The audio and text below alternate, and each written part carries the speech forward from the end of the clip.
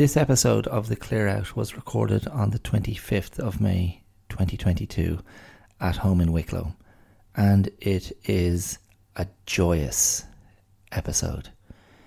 Joyful. Calais. What's that from? Anyway, an episode that has joy at the centre of it. It is the first birthday episode of The Clear Out. Yes, The Clear Out podcast is 1 year old. Hooray! Happy birthday to me. Happy birthday to ye. Happy birthday to we. Happy birthday to us and The Clear Out. So, well done. I speak about some of the stuff I got up to over the last 11 to 12 months, alongside launching and recording the podcast for a year. So the first part of the episode, it's a bit of a numbers crunch before I get to the main focus. And one of the things that had triggered this interest in looking at joy was a little event that, at #blessed at the weekend, and I completely forgot to mention it during the episode when I was recording. But very simply, my father and one of my brothers, both Manchester City fans, came over here to watch the final day of the English Premiership season.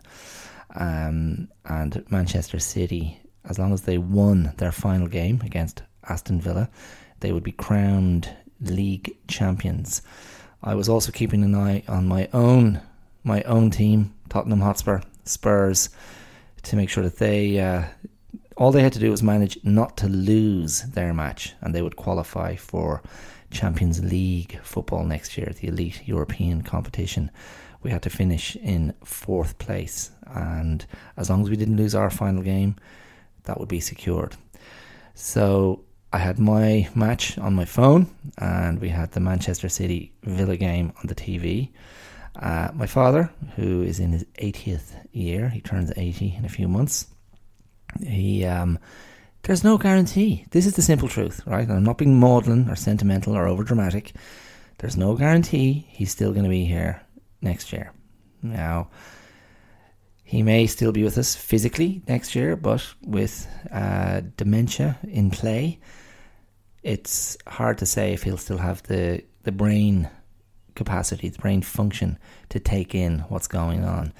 But at the moment, he's still able to, and whatever about what Manchester City represent in terms of sports washing and being a super club with grotesque amounts of money from dubious sources, I was happy to sit and watch and hope for a City win just for my father. And City were up against it. They were down 2 goals late enough in the game, and the stress levels were high. My brother was being completely pessimistic. My father just looked stupefied in his chair. And then suddenly City scored 3 goals in the space of 5 minutes, and we just had this electric, euphoric, shared experience of realising that City had just wrestled the league and brought it to heel, and they took total control and were dominant for the rest of the game, and they won it with those 3 goals. And with each goal, we all just spontaneously erupted with yells and shouts and roars of joy, and it was lovely. And the full-time whistles went. My own team cruised to a 5-0 victory, very uncharacteristically, and City were crowned champions. And I was just very happy for my dad particularly, and for my brother who was here. My other brothers who weren't here are both City fans as well. And I also took joy from the fact that the brother who was here was so emotionally drained. He was still he was just shattered. His nerves were shredded after watching the game, and I enjoyed that as well. I was like, oh, good. He gets completely bent out of shape based on the ups and downs of his team. So that was nice. So there you go. There's a joyous preview of other moments that I'll be talking about in the episode. So there you go. Thanks for listening. And thanks for listening for the next hour or more to the rest of the episode. I don't know why I'm thanking you now. I'll see you there around the corner. Okay, cheers. Good luck. Ooh, not gonna change my mind, leaving the dream behind. Hi, my name is Dara Clear, and you're listening to The Clear Out. Welcome to it. How are you today? How's it going? Has May fever got you? And by May fever, I mean hay fever. I don't mean a feverish, ecstatic appreciation of the month that is May in Ireland right now. It's been a funny month. A lot of rain. I don't like to talk about the weather too much, but it's been a very mixed month. May, not normally so wet to my recollection. And the pollen, the explosion of pollen in the air has been murderous. I had to delay recording this episode this morning because I just needed about an hour just to get my head cleared from the effects of a pollen invasion.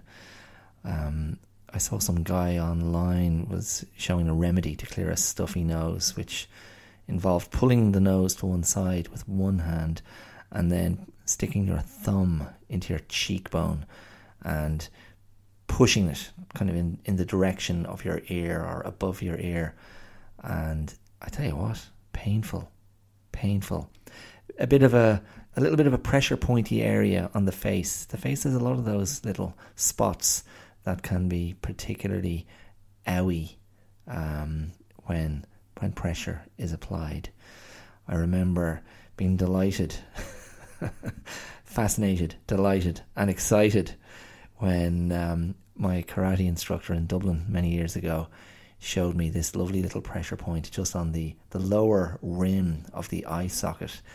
And you just get your finger in there and a sharp downward pressure on it is, I'm going to use that word again, owie.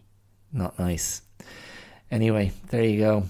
So, vitamin C taken, ginger tea drunk. And what else? Honey, a little bit of honey as well.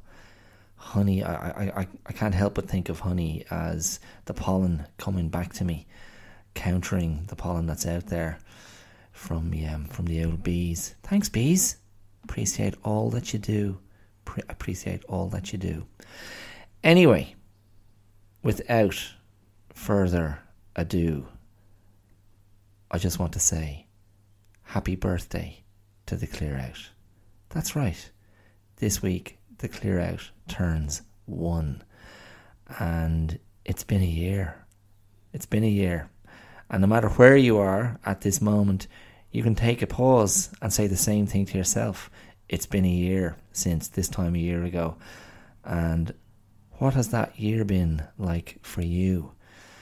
Funny times, these sort of emerging from the pandemic times and realising the world is really not in great shape. That's my perception of things anyway. The more I look at social issues in Ireland, particularly in the area of property and housing and accommodation, it's extraordinarily infuriating and dispiriting and frustrating. And yet again, I go, what? Like how hard can it be? How hard can it be? Where is the political will? I don't know. Anyway, I don't want to go down that road. Too maddening. And there are plenty of commentators out there far more knowledgeable in this area than I am. So I won't waste another breath in this episode anyway. No, it's meant to be a celebratory episode, and particularly on the heels of last week's episode, where I have to say I I grossly overestimated my listeners' appetite for white supremacy manifestos and ideologies of racist hatred. Not everyone's cup of tea, it would seem, and the numbers came back, and they weren't great. I actually thought it was a really good episode. I sometimes getting into the meat of that stuff, I really enjoy it. But yeah, let's be fair, it's not light entertainment, and that stuff it's heavy material, and it can be confronting, and it's not exactly an easy listen. But I would still, that said, with that caveat, I would still say go back and give it a listen, because there's some interesting stuff there. Definitely some very interesting stuff about white replacement theory and critical race theory. And funnily enough, that podcast I recommended last week, if you did listen, I was recommending a great podcast called Higher Learning, which is fundamentally a black culture podcast, set in the States, black American culture, fundamentally, which looks at a lot of issues around race and people of color and the political and social permutations and dynamics and flashpoints around that. But it's a very sort of high energy and fun podcast within that. And those guys, after the Buffalo shooting that I was discussing last week, were also talking about about white replacement theory, which they refer to as the Great Replacement Theory. So yeah, we were kind of on the same page. And look, again, nothing unique about that. I'm sure lots of people were thinking in those areas. So, as I said, that was my confession. The listening numbers were not breaking any records. So I thought this week let's not go to anything too heavy. Let's keep it light. And yeah, it occurred to me after I recorded last week, and having gone into that sort of deep dive into the realms of hatred and vilification and victimization and radicalization. And I was thinking, gosh, you know how powerful messages of hate can be, and how they're being transmitted so successfully. And after I finished recording, I just started to obsess. Well, not obsess, that's probably putting it too strongly, but I've certainly spent some time in the subsequent week thinking about the other end of the spectrum.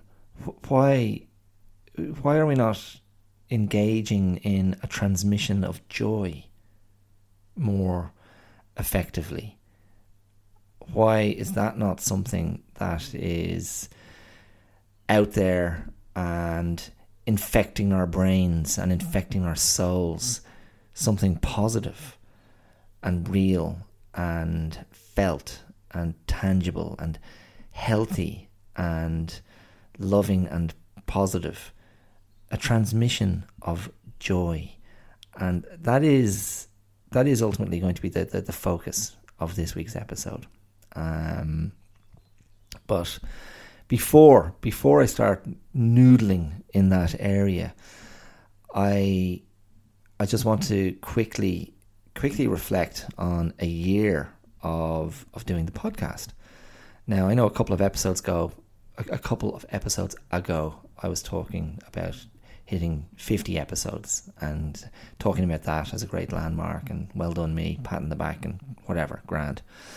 But really, I think, you know, we take a calendar year, and I am certainly, you know, I'd be lying if I didn't say I wasn't a little bit proud of the effort of producing an episode of this podcast weekly for a year. So this is episode 53. So I ticked off one every week, and every Thursday I've put the podcast out. I think once I missed the Thursday release date because of a power cut. But very unoriginally, after a year, I find myself looking at the numbers, and that is one way of measuring how time has been spent and what has been done, what has been produced, what has been achieved. And I record in journals, in my diary, whatever you want to call it. Dear diary, today I went for a swim in the sea, and it was very, very cold. I couldn't feel my fingers for an hour afterwards. That kind of thing. So I did just sit down before recording today, while I was in that little waiting room, waiting for my hay fever attack to pass. And I just quickly jotted down only a few numbers, nothing major, because I have been sort of busy in other areas as well, not just the podcast. And this is largely what I'm going to refer to. It's going to be in the area of physical activity and creative productivity. And so since the podcast launched a year ago, I have managed to this seems so unbelievably mundane now that I've set myself on this path. However, I'll continue. I've been in the sea or the river, so open water swims or wild water swims, if that makes it sound a bit more dramatic, 153 times. So that's nothing like a daily swim, and it's not even as frequent as every other day, but it's not bad. And considering I'm getting in pretty much all weathers, that has been a staple. I have taught over 200 martial arts classes since the podcast launched a year ago. Predominantly that has been karate.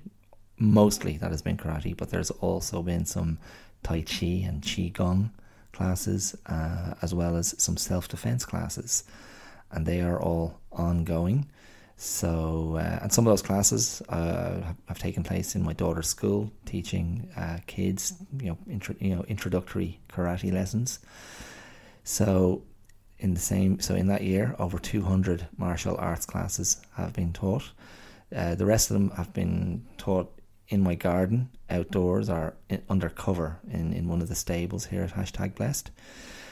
My own training.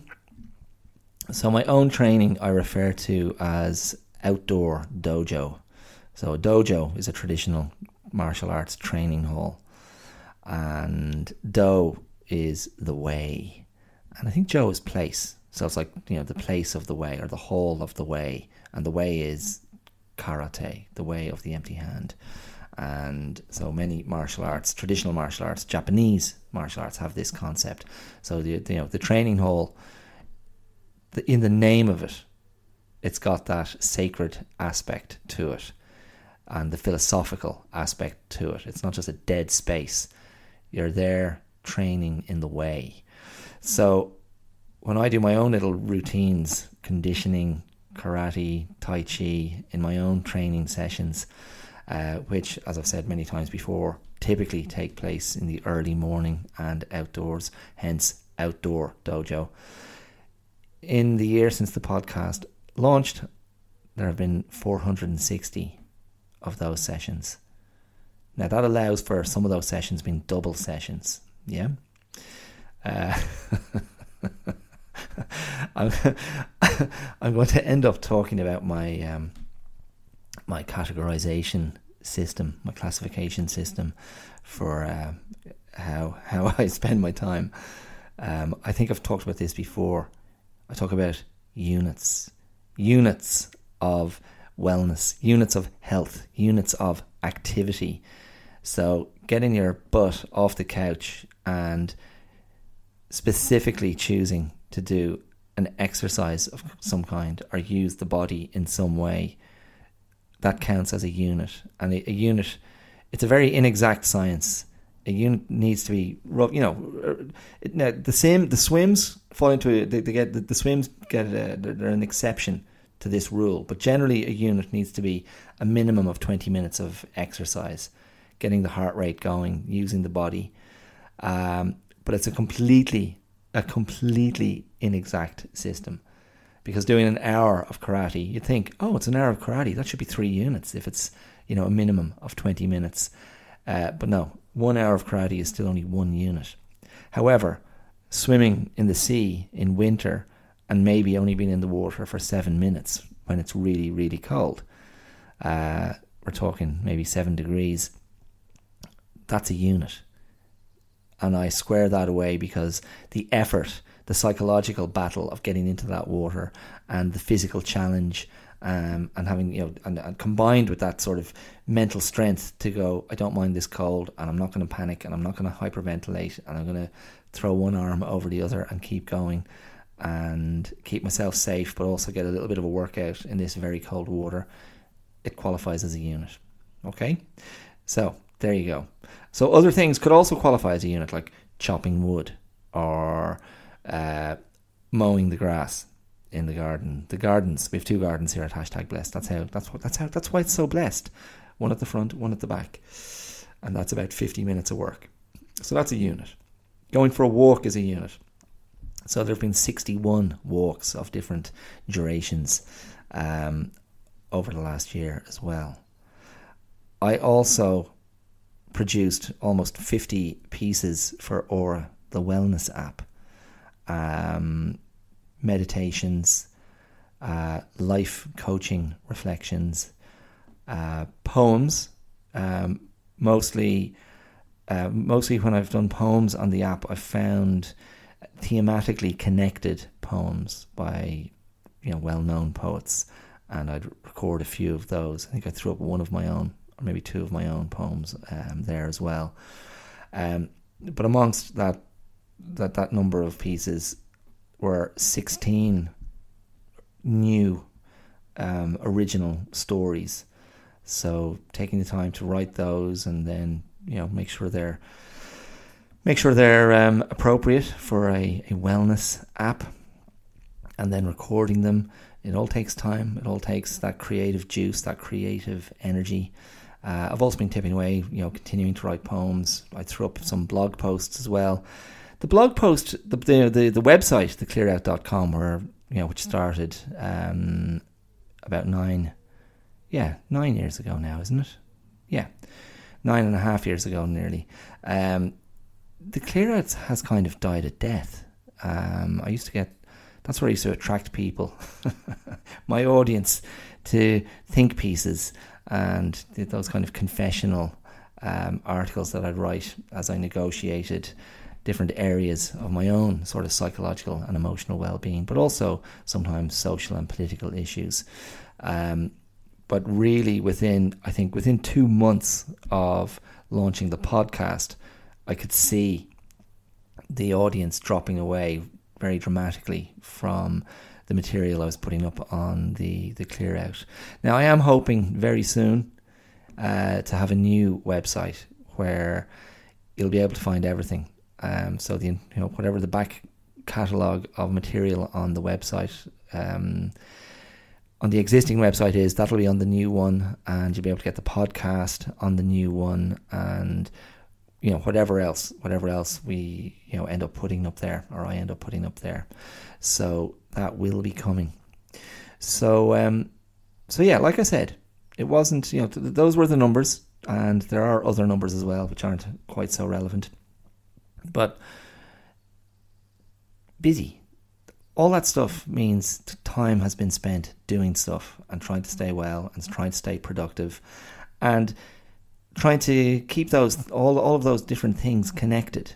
And the podcast is part of that. So the 52 episodes and the 53rd episode, it's all connected. It's all connected to the general application of trying to live well and trying to reflect and trying to bring mind to proceedings, trying to bring that presence of mind, that present application of inquiry, interrogation, exploration to almost all aspects of living and of what I'm doing, and doing it with the belief or with the faith that it is worth doing for myself first and foremost, and then for the benefits that can be shared, I suppose, or the belief in the benefit of sharing what I've been doing, what I've been thinking about, where my brain has been directing itself, and week on week going through these things and looking at different areas of interest or concern, areas that are to my mind always connected to the daily negotiation of life, the daily negotiation of getting through another 24 hours and presenting for more the following day and the day after that, and so on. And everything that I've been doing over the last year has just been a little bit more cohesive, maybe for the first time in my life. And of course, there are many areas that can be improved. Definitely room for further calibration and further application and further tweaks and adjustments. But fundamentally, I have enormous faith in this combination of things that I've been doing, because I've certainly felt the benefit of focusing my energy in this area, which is, it's quite holistic at the end of the day. They're all, everything I'm doing is connected to being healthy, and there's advocacy within that, and of course within teaching, that's a very, very direct area of advocacy, because you're presenting and demonstrating and teaching something that you value, depending on whether it is something you it is something you value. But in teaching martial arts, karate, tai chi, qigong, and self-defense, that's all stuff I really value, and stuff that I've benefited from for about 30 years now. So I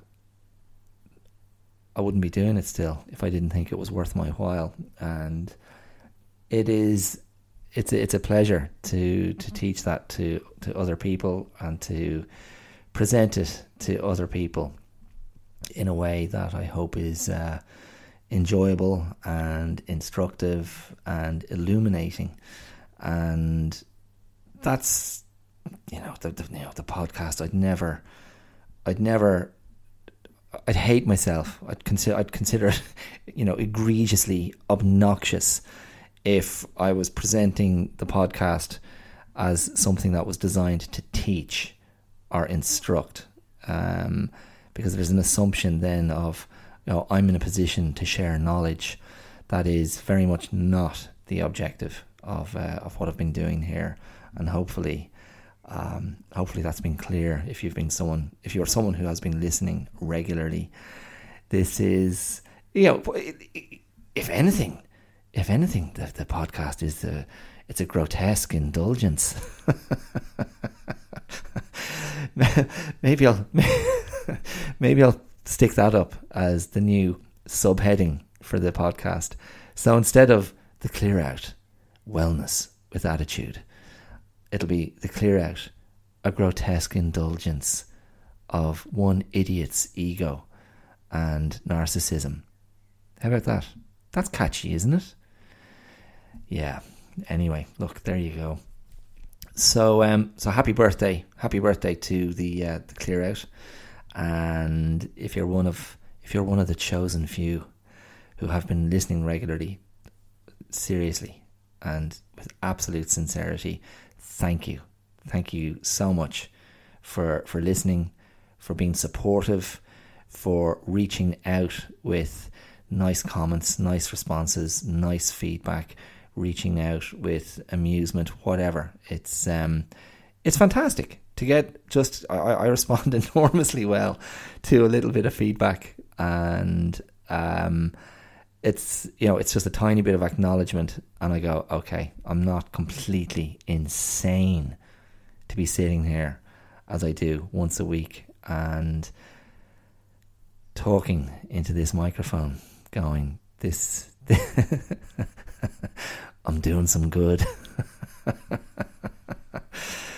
Oh, good luck. Anyway, if you keep an eye on social media this week, maybe for the next week or two, I will be sharing some nice responses that I've been getting from people in relation to the Clear Out turning 1. So yeah, it's nice to think I've got listeners tuning in from different parts of the world, or downloading from different parts of the world. Another figure, another couple of numbers I was going to hit you with before I completely abandon the number crunching, the Poindextery nature of that. The podcast has had just under 2,800 downloads. Now, I'm not a market researcher. I haven't a clue how that tracks with other new podcasts. I'll just say it's bloody competitive. There's a lot of stuff out there. There's a lot of very high profile, successful people launching their own podcasts. There's celebrities with podcasts.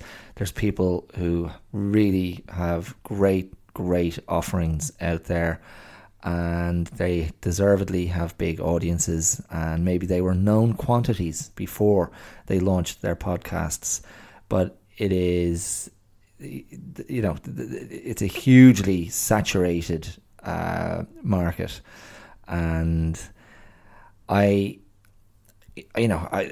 just go, okay, well, look, to be closing in on 3,000 downloads after 12 months, with no great sort of cachet to attract people, I suppose, and no celebrities. And I mean, I've had one guest in 12 months.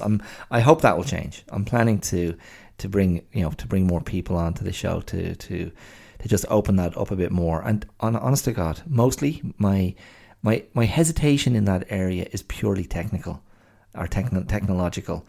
I mean, if I could just get people to drop in here and sit down with me and have a chat, that would be ideal. But I get a bit stymied by it's pathetic. It's a joke, and there's no excuse for it. I've just got to get over the technology, because it's done and lots of people are doing it, and that would be a nice extra dimension to what I'm trying to do here.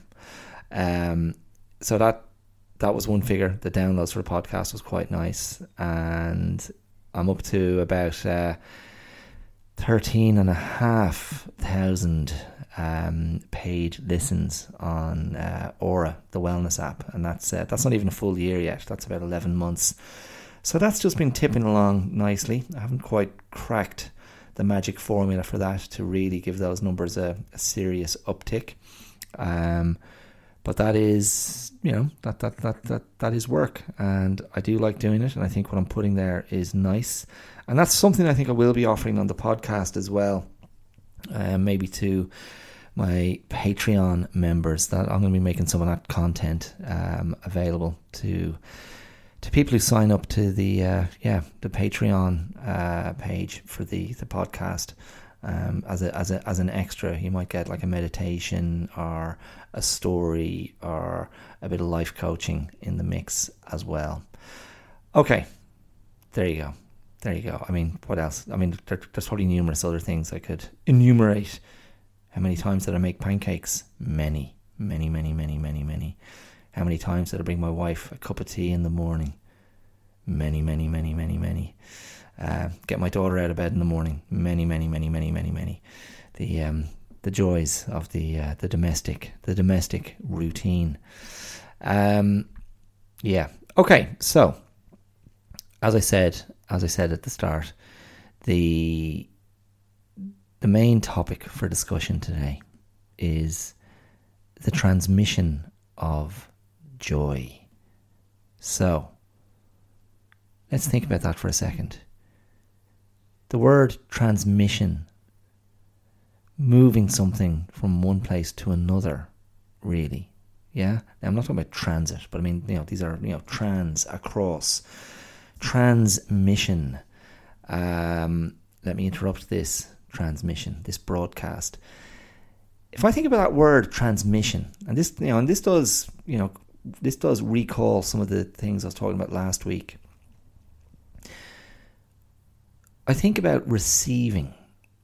What are you receiving? So you think about like a radio receiver and trying to tune into something. And if you think traditional radio, as opposed to like a modern, a digital radio or an online radio, the whole idea of turning on the radio and then turning the tuning dial and waiting for the dial to land on a station. So a signal is being broadcast from a radio tower or someplace, somewhere. And you're waiting for your radio to land on that signal, to receive the signal. And whether you're looking for news, or you're looking for music, or you're looking for a sporting event, or a political announcement, a speech from a politician or a head of state, the question is, what can you receive? What can your little radio receive? What are you receiving?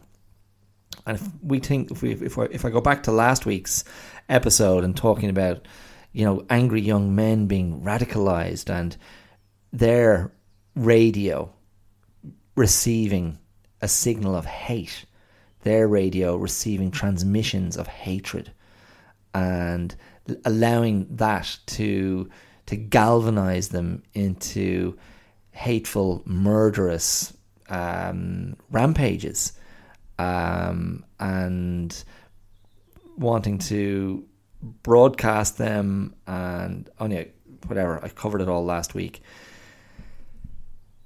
How do we receive joy?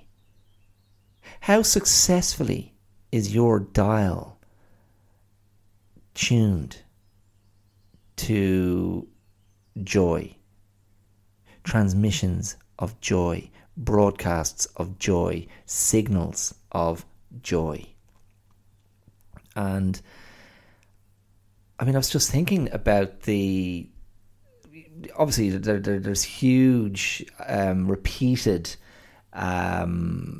advocacy for the pursuit of happiness, and happiness as a lifestyle objective, which I think is a deeply flawed model, or a deeply flawed template to go. Happiness is the end objective. I think it's too one-dimensional. I think it eliminates the possibility for being very functional and content and well, and for that to be built around the existence and presence of other emotions that aren't happiness. But it got me, it got me thinking about this difference. What's the difference? What is the difference between joy and happiness? Because of course, happiness is probably, happiness can be something that's depicted as being more akin to contentment, and it can line up maybe a little bit more compatibly with a broader sense of wellness.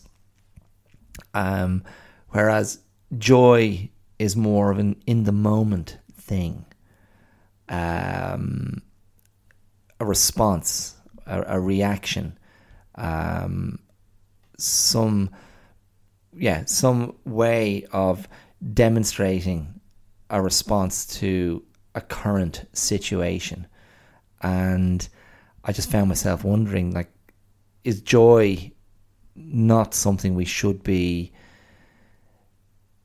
allowing into our lives? And it's not, and so what I'm talking about is not necessarily the pursuit of joy for ourselves. Now, I'll explore that in a second, because I mean that'll probably present some very obvious. It could be something around pleasure. It could be something slightly hedonistic, or certainly hedonism adjacent. But I was thinking about this, and it struck me very powerfully the other night. I was watching a documentary on Netflix called Count Me In. I think that's what it's called, Count Me In. It's a documentary from a couple of years ago, which is fundamentally an exploration of and celebration of drummers and drumming. Yes, the musical instrument drummers. And it's about an hour and a half of talking heads, not the band, but different individuals, drummers, male and female, talking about why drumming is so cool. I mean, that's really it. There's nothing else. It's really very. There's nothing exceptional about this documentary. It's, I would say, of mild interest. I mean, if you like music, it's a very innocuous, fun documentary to watch, and certainly you do get a sense of the joy that the drummers have. When they're talking about drumming, and when they're doing their thing, and you see clips of them, doing, at concerts, live performances, doing what they do so well.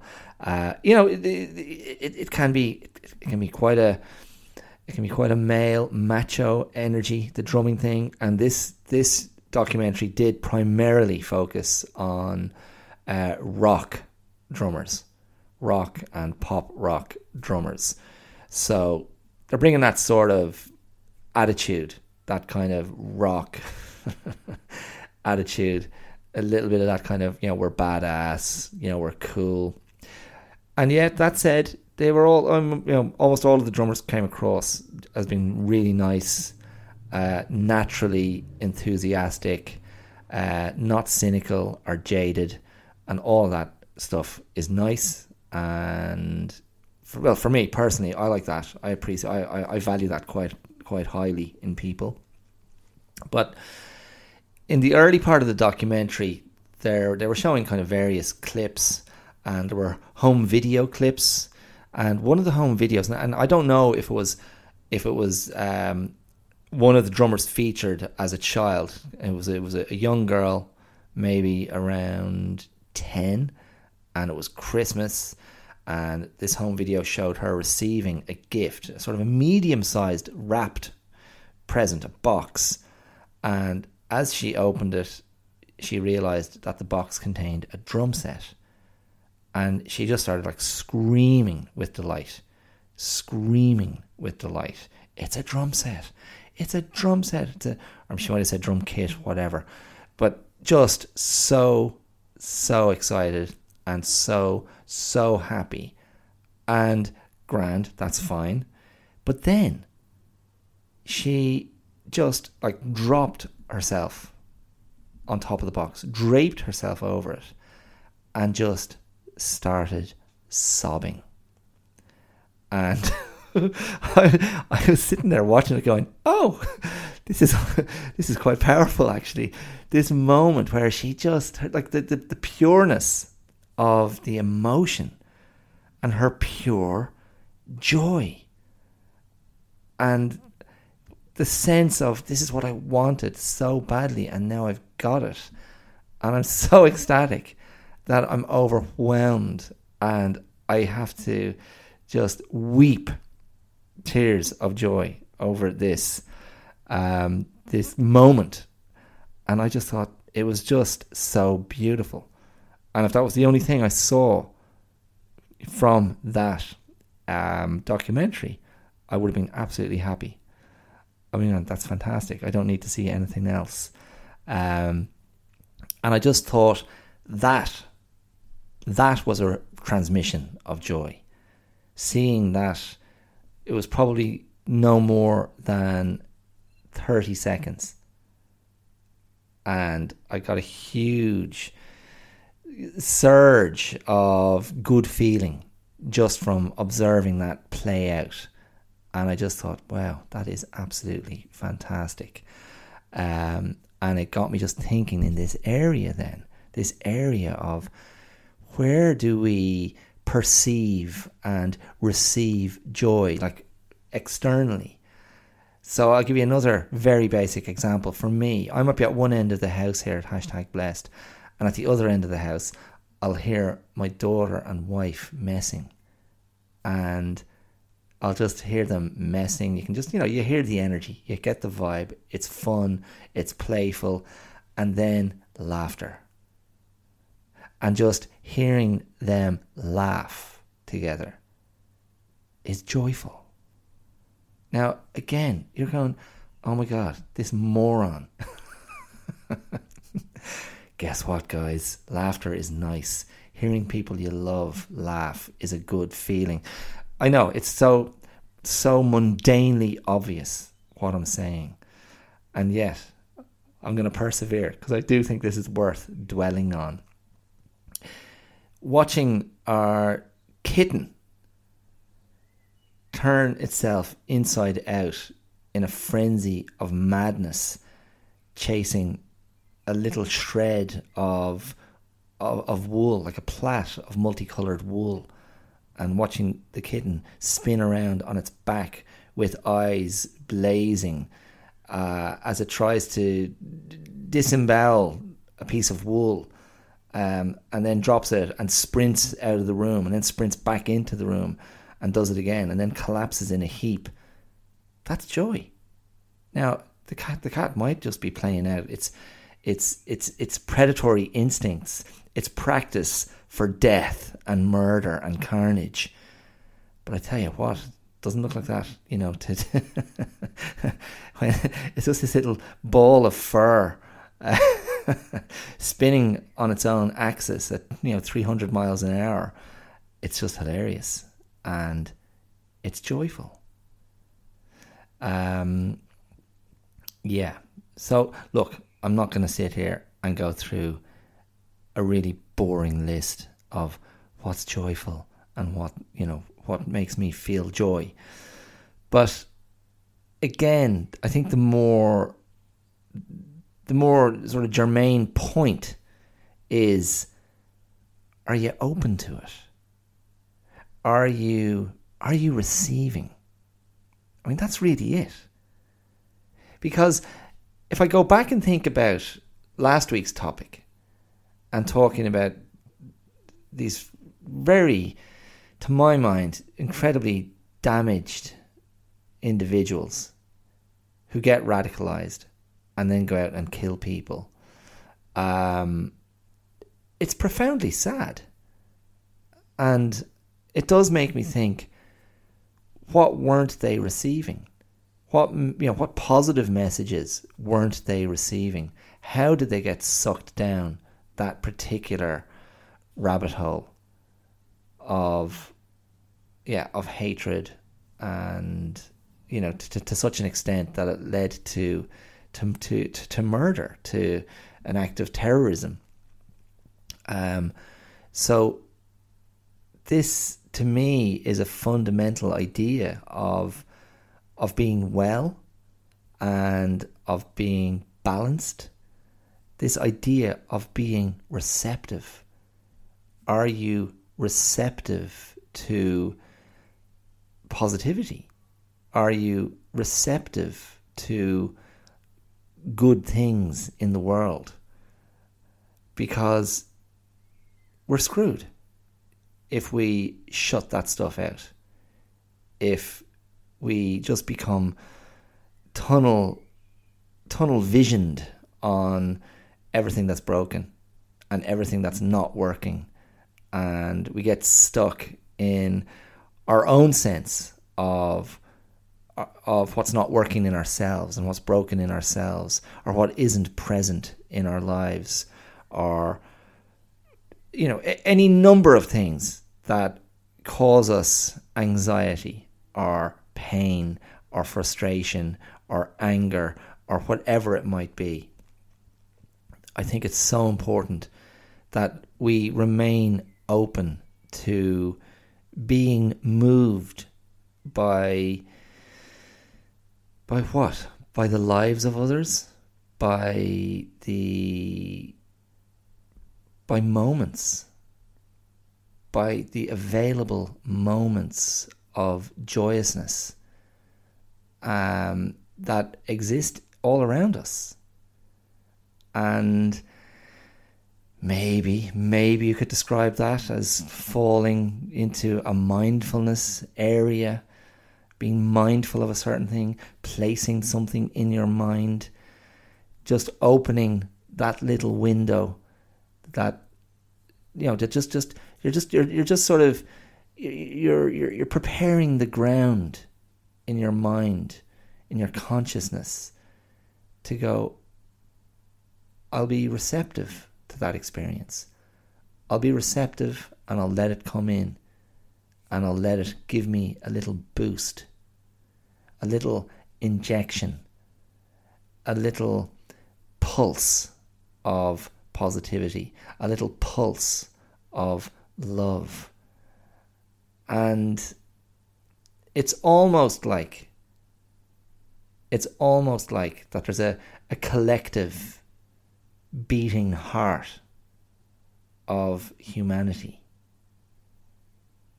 And if you see a moment, an exchange of it's something akin to grace, where nothing is interfering with or tainting or besmirching an essential purity in a human individual. So that girl getting her drum set, there's such a pure expression of uncynical self in that moment. I find that really powerful. I mean, I find it profoundly moving and inspiring. And there's such presence in that moment. There's such intense but effortless focus of energy, of emotion, of expression, of experience in that moment. And I think it's something to be cherished. And to varying levels, I think being present in your own life can deliver that sensation. I think being present with another person can deliver that experience. Whenever you apply yourself to it and just let it be. I mean, children often naturally have that ability. They have that ability to be fully present, and it's it's rooted in not being mature, not being experienced, not being exposed to all the world is and can be in its very complex and challenging and confronting ways. Children can have this amazing quality of being completely present and in the moment. And it's enormously powerful, in my opinion. And it's something as adults, it's kind of beaten out of us. And I don't mean literally. I mean, although in the past, that has been the case. But there's something about the attritional nature of growing up, of entering and negotiating adulthood, and of being knocked around, I suppose, by the experiences of life. All of that over time can basically put you in the dark. Now, I don't mean in the sense of, being ignorant or unaware, but it can remove all the colour from your life. And there's a beatenness in that. It's funny. I was laughing there a moment ago because I just had a flash. this shows you the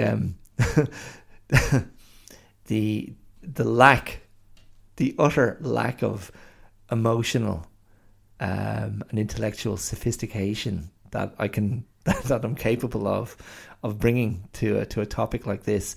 I just had a flash of the children's film Trolls. So, sorry, a few years ago, a movie was made about trolls. Do you remember trolls? These little small plastic dolls who were nude, but they had, huge tufts of hair. These spiky heads of hair that you could kind of twist and style and manipulate.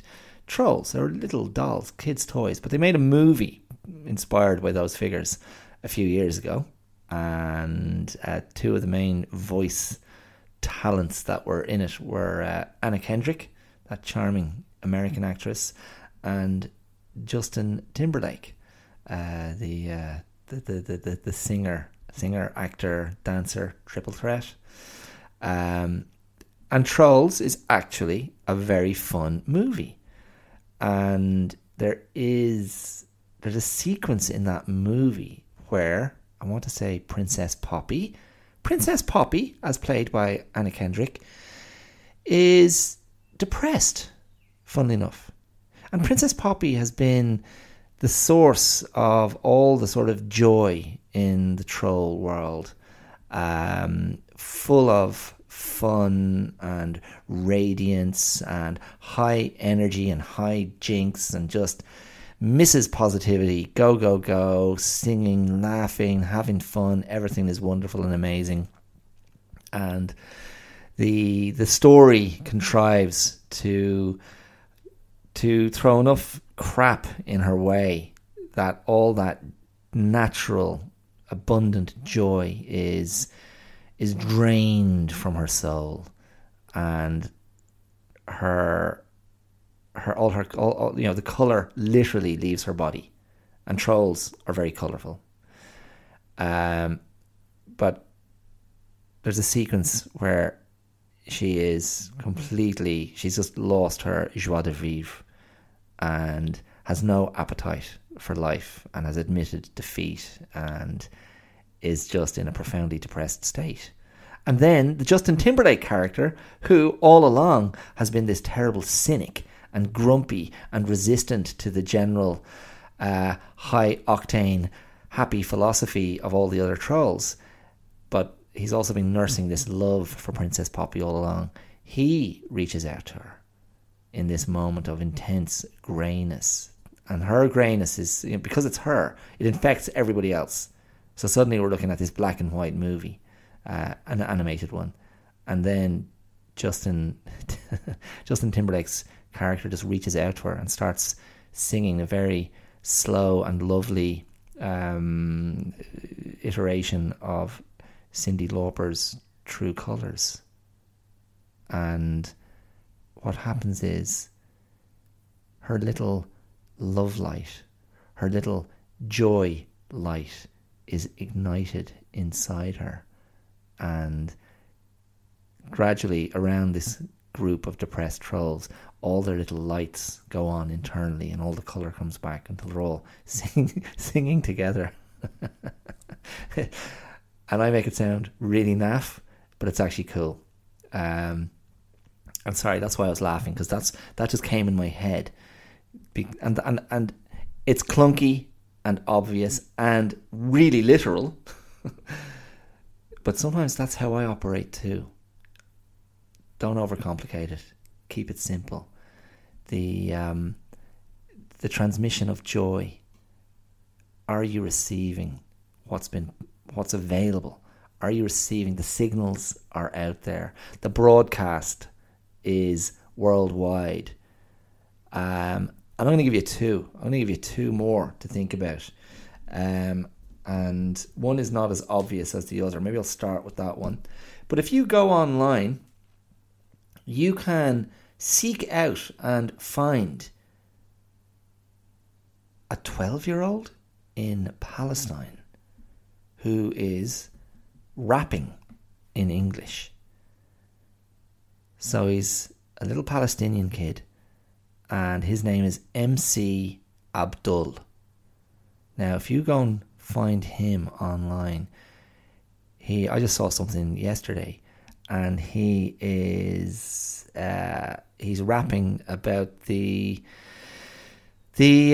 political situation in Palestine, and the ongoing attritional relationship. I mean, God, I couldn't put that more euphemistically.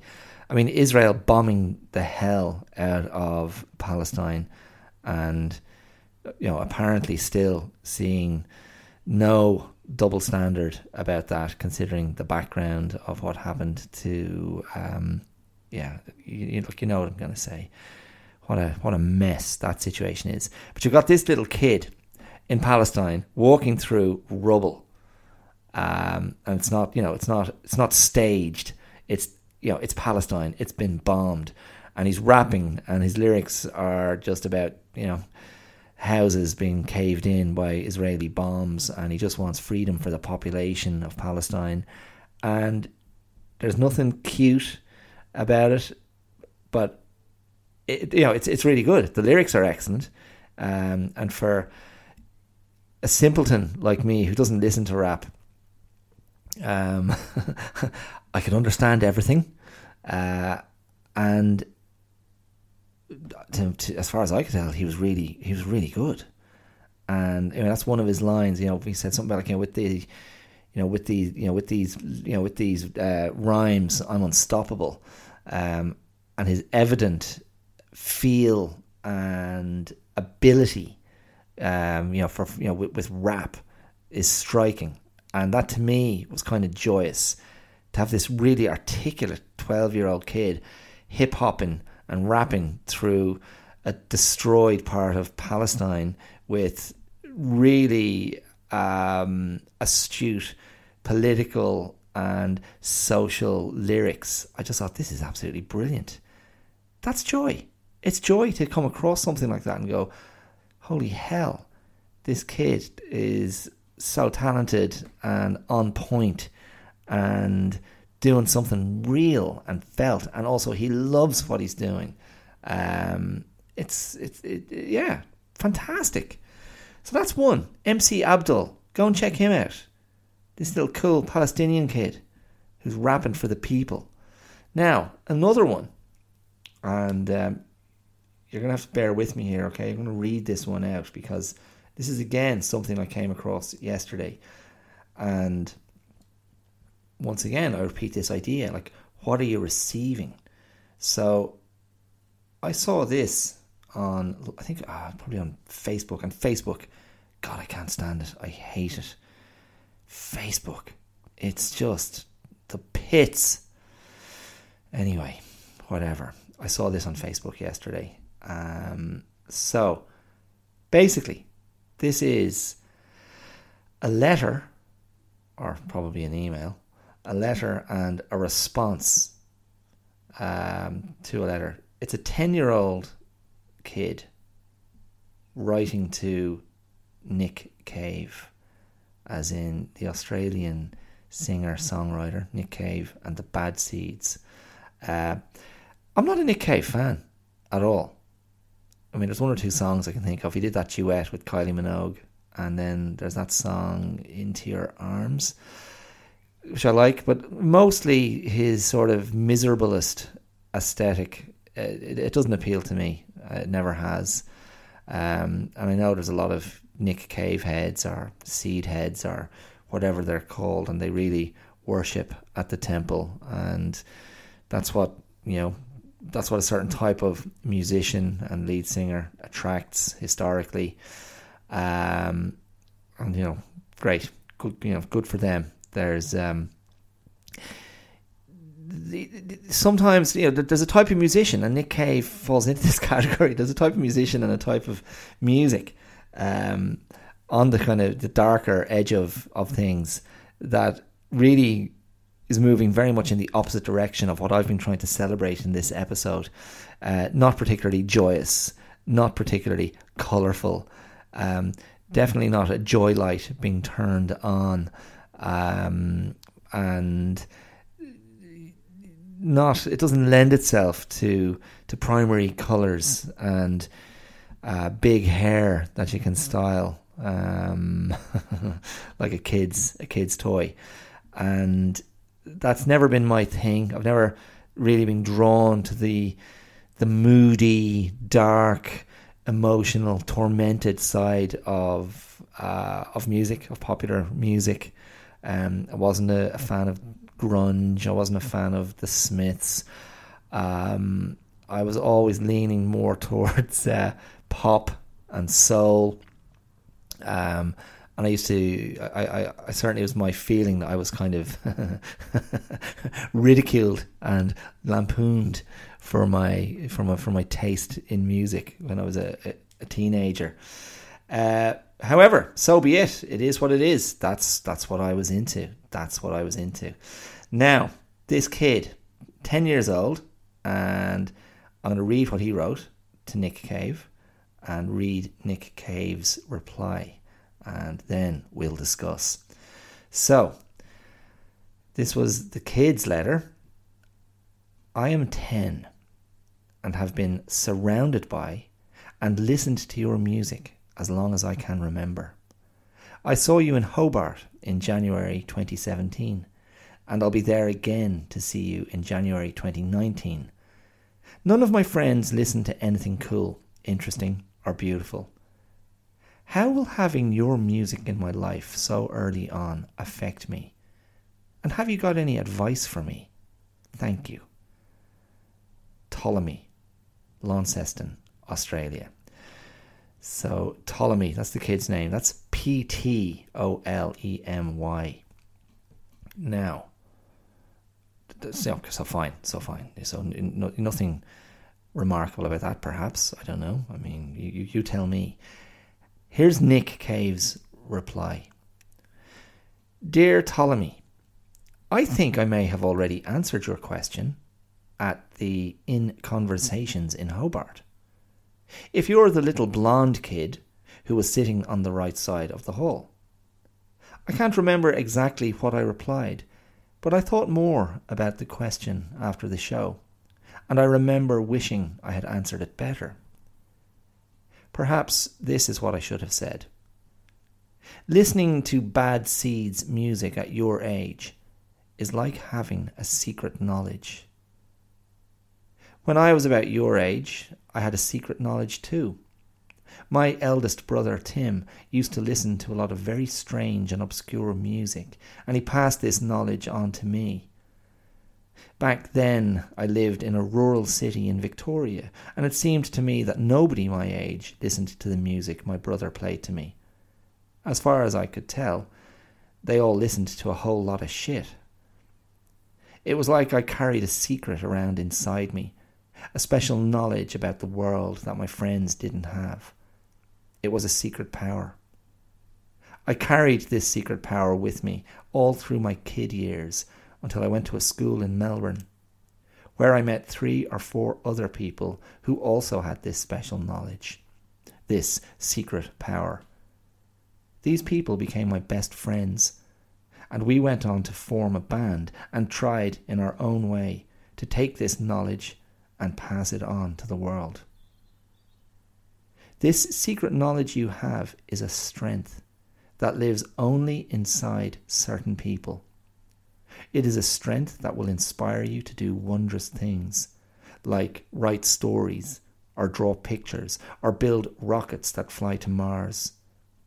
It will give you the courage to take on anything that the world might put in front of you. It's a wild power that can be of untold value to the world. Your name, Ptolemy, is a warrior's name. A boy full of inspiration with a warrior's name. The world is waiting for you. Blow 'em away, kid. Love, Nick. I think that is amazing. I don't care about Nick Cave's music. He can feck right off with it. But that is just one of the coolest things I've ever read. And yes, it is because it's a famous and massively successful singer, songwriter, band leader, writing to a 10-year-old boy and validating him enormously and sharing a personal philosophy. And of course, I love it because fundamentally Nick Cave is saying the secret power is the stuff that artists and creative people are made from. Great individualists who offer so much of themselves to the world, which I think is a beautiful thing. So that letter, seeing that yesterday online, I thought, my God, pure joy in the gesture. Pure joy. You can imagine, again, what I was referring to before, the focusing of that energy, that connection between Nick Cave and that boy in written form, and what that might do or have done for that kid. Now, I don't know. I mean, he referred in the letter to maybe having met that kid Ptolemy before. I know nothing about him. I don't know what his personality is, what his brain makeup is. Doesn't matter. None of that is relevant. I mean, he could be this precocious git, but it doesn't matter. Taken in isolation, just that exchange from an experienced adult to a child is just, it's just fantastic. And I do think that is a great power when an adult turns their attention fully to a child who is looking for a response, and to give that attention to a child in that moment, to see them and to let them know that they are being seen. That is powerful. It's so fundamental. And yes, again, to some of you listening, you might go, it's so obvious. But that is so powerful. It's so profound. And I know, of course, being a parent, that the concerns of adult life and the concerns of the world and everything that demands your attention, it can pull you away from that ability or that inclination to being present and to giving your child that moment of focus, that moment of being seen that they can so crave, and which costs you a minute or two of your time, but can be so meaningful to them, to show that they're worth being seen, to show that they can have the attention for this moment. I think that there's, there are a few greater things you can do. And of course, so many adults, we're all, so many of us, I'm going to throw myself right in there. So many of us are damaged children. I'm saying that without hurling accusations. So many of us do feel like we're damaged children, and we still crave being seen, because to be seen is to be validated. To be seen is to be told, you're right to be here. You are right to be here, and you have the right to be here. And you should be here. And you're welcome. So, I don't know.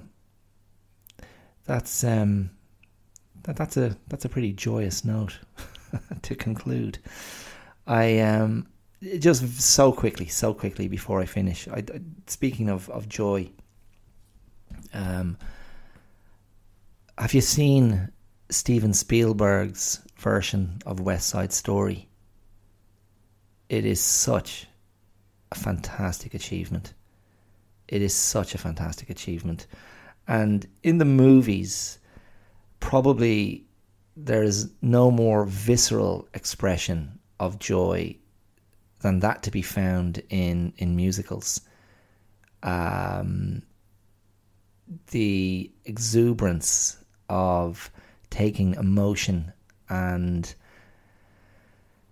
response and reaction and allowing it to explode into song and into dance.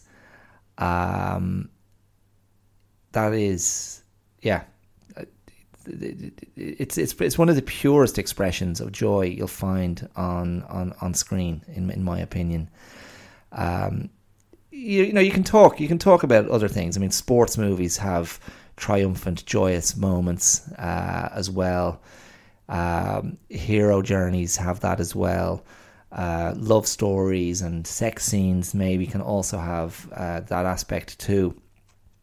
But there is something about the unreality of musicals that if you go with them and give yourself over to the experience and remove your cynicism, suspend that disbelief, and just go where it's going to take you, when it's done well. And of course there are lots of musicals that are mediocre, and some modern musicals that don't really want to go there or don't have the songs that will elevate you. But let's be 100% clear, the songs of West Side Story elevate, they transcend, they uplift, in spite of the tragic notes within the story, and maybe because of the tragic notes within the story. We know where it's heading, and so the purity and the intensity of the love between Maria and Tony, the West Side Story's version of Romeo and Juliet, it's intoxicating. And in America, the song America, and what Steven Spielberg does with it, I think one of the best song and dance numbers ever put on screen.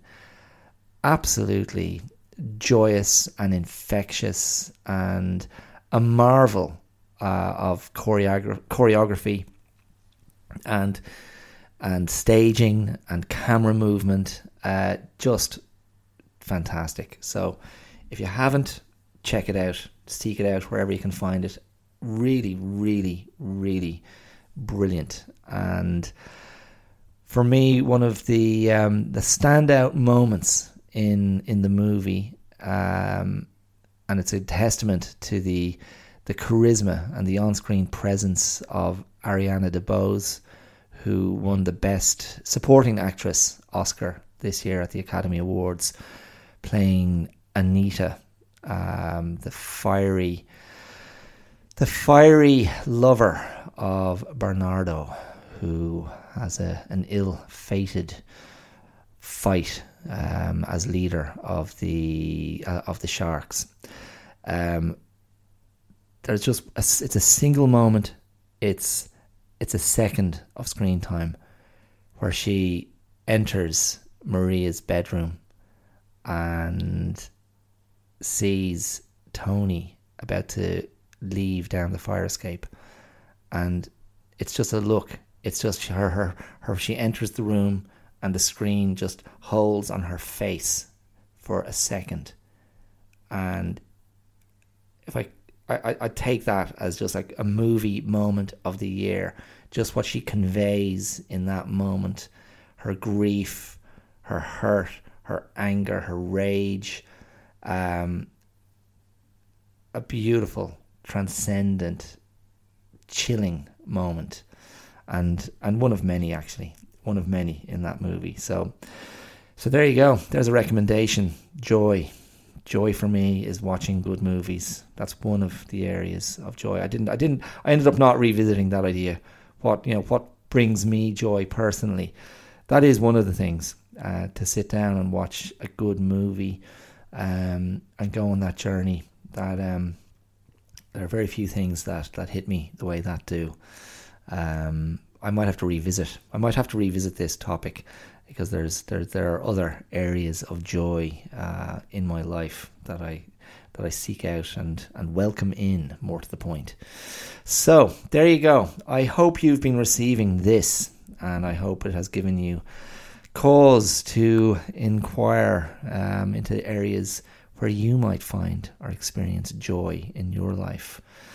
Simple things might be simple. I have rhapsodized in the past, in one of the first episodes, I think, about the joy of making a humble cup of coffee. The thrill of that coffee machine, the sound, the churn of the engine of that machine, and the coffee it produces, and that first sip of coffee. That's pure joy. Okay, I'll leave you with that. Happy birthday to the Clear Out. Well done me, well done you, well done all of us. You can follow me on social media. The Clear Out Podcast is on Facebook, Instagram, YouTube. The Clear Out 2, that's the number, the digit 2. The Clear Out 2 is on Twitter. You can email me at theclearoutlive@gmail.com. I welcome your responses. I welcome your comments. I welcome your inquiries. Feel free to reach out. Feel free to recommend the podcast to someone you think might enjoy it.